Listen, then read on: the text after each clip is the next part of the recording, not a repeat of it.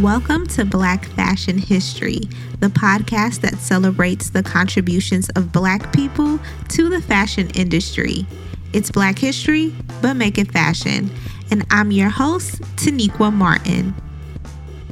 Welcome back to the podcast, everyone. I hope you had a really great week. And if not, hopefully this episode will make it a little bit better. First things first, let's get into our Black fashion spotlight for this episode.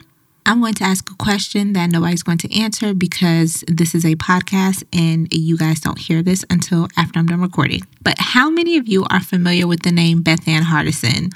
Well, Beth Ann Hardison is a Black fashion model who paved the way for many of the models that you all know today. She is also one of the models who walked the runway during the famous Battle of Versailles, and her career spans many, many decades. She is also the mother of Kadeem Hardison, who is most notably known as Dwayne Wayne from A Different World. She has a documentary that came out September 15th, and it's called Invisible Beauty.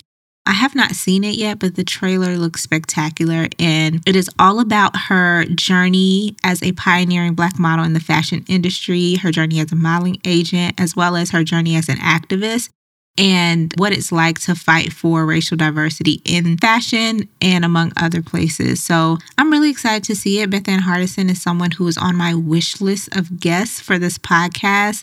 So I'm loving that she is able to tell her own story, and I can't wait to hear and dig into the pieces of her life that aren't so well known. The documentary is playing in a few select theaters around the country. So if you're in New York, Georgia, Utah, California, North Carolina, New Orleans, Texas, New Jersey, and Delaware and Nebraska, there are theaters in all of those places that are showing the film. It's called Invisible Beauty once again.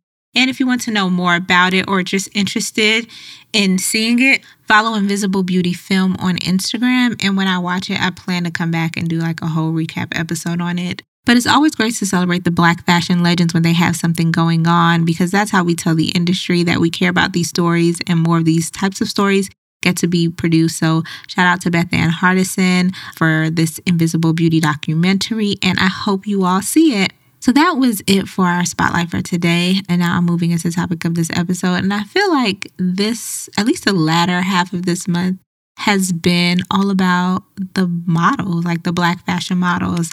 I talked about Beth Ann Hardison, Danielle Luna, and today is going to be no different. We are going to be talking about Black model Dorothea Church.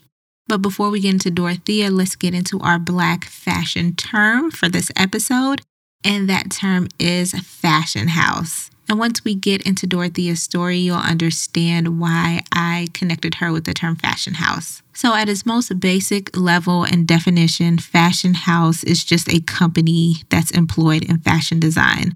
But how it's used in the luxury fashion industry and how you've most likely heard it as it relates to brands like Chanel, Dior, Louis Vuitton, Lagerfeld, McQueen, stuff like that, is a fashion company that specializes in designer garments or couture garments. It's a term used to speak about elevated designs, luxury designs, and it's a way to elevate the company.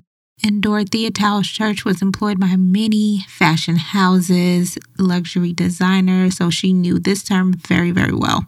And now let's get into it. Model Dorothea Towles Church is believed to be the first woman of color to model for major European fashion houses.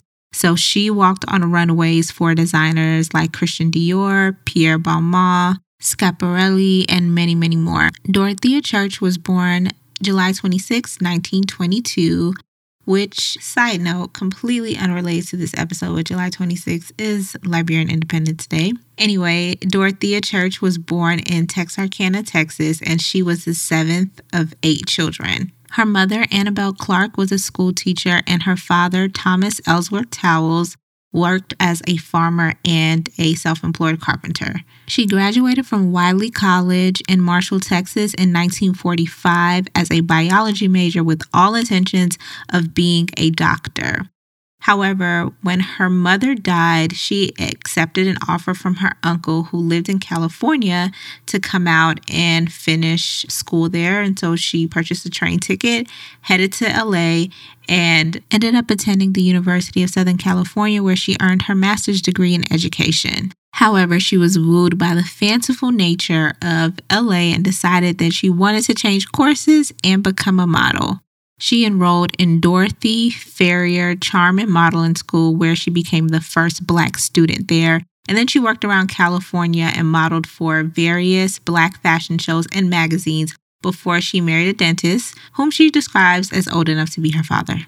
In 1949, she accompanied her sister Lois, who happened to be a very talented concert pianist, to Paris and decided to never look back. This actually was very common for Black models and creatives during that day. Many of them ran to Europe because the opportunities were greater and they didn't feel as much racial pressures as they did in the United States. Dorothea Towles Church stated in an interview that, "When I got there, I said there are too many opportunities. I am not going back." So she divorced her husband and stayed in Paris to begin a very successful career as a high fashion model. The first designer to hire her was Christian Dior, and it's said that he hired her on the spot to step in for one of his vacationing models. When the Dior model returned from vacation, Dorothea Church went to Elsa Schiaparelli to begin modeling for her, and it was up ever since. Dorothea Church modeled in Paris for 5 years during the 1950s. And her success was widely chronicled in the U.S. by many Black publications, including Jet Magazine and Sepia Magazine, which is in the Johnson family publishing house. It was such an amazing feat because even though at the time many Black creatives and models were moving to Paris and other parts of Europe to find careers, she was still one of the first to be able to be seen on such a large scale in the luxury fashion industry. So people in the U.S. were looking at her as a barrier breaker because she was, and many Black outlets were covering that. And then the Black creatives that moved on to Europe were looking at her as she paved the way for them as well. During her years in Paris, of course, she garnered an enormous amount of designer gowns and clothing with many styles that were not seen in the United States. And the value of this wardrobe is estimated to be at $50,000. So $50,000 back then is about, let me do some quick maths. $50,000 in the 1950s would be over $600,000 right now with inflation. So that was an extensive and very expensive wardrobe. In 1954, she returned to the United States with the intention of making a career here, and her wardrobe was so extensive that she had to travel by ship in order to carry all of the baggage. When she moved back is also when she met her second husband, Thomas Church, and they had one son together. As I mentioned, she had a very successful career in Europe, and when she came to the United States, she intended to replicate that same success, but was not able to find anything here and was turned down by many photographers and magazines. She said in an interview, "When I came back, I figured the world was my oyster. But when I said I was a model, people looked at me like I had two heads. Unless I had the photos to prove it, they never would have believed me." Obviously, racism in the United States was a huge hurdle for her in 1954 and beyond when she came back to work. There was even an instance where she had modeled for Balmain before in Paris, and she had asked to borrow a gown to be featured in Ebony magazine.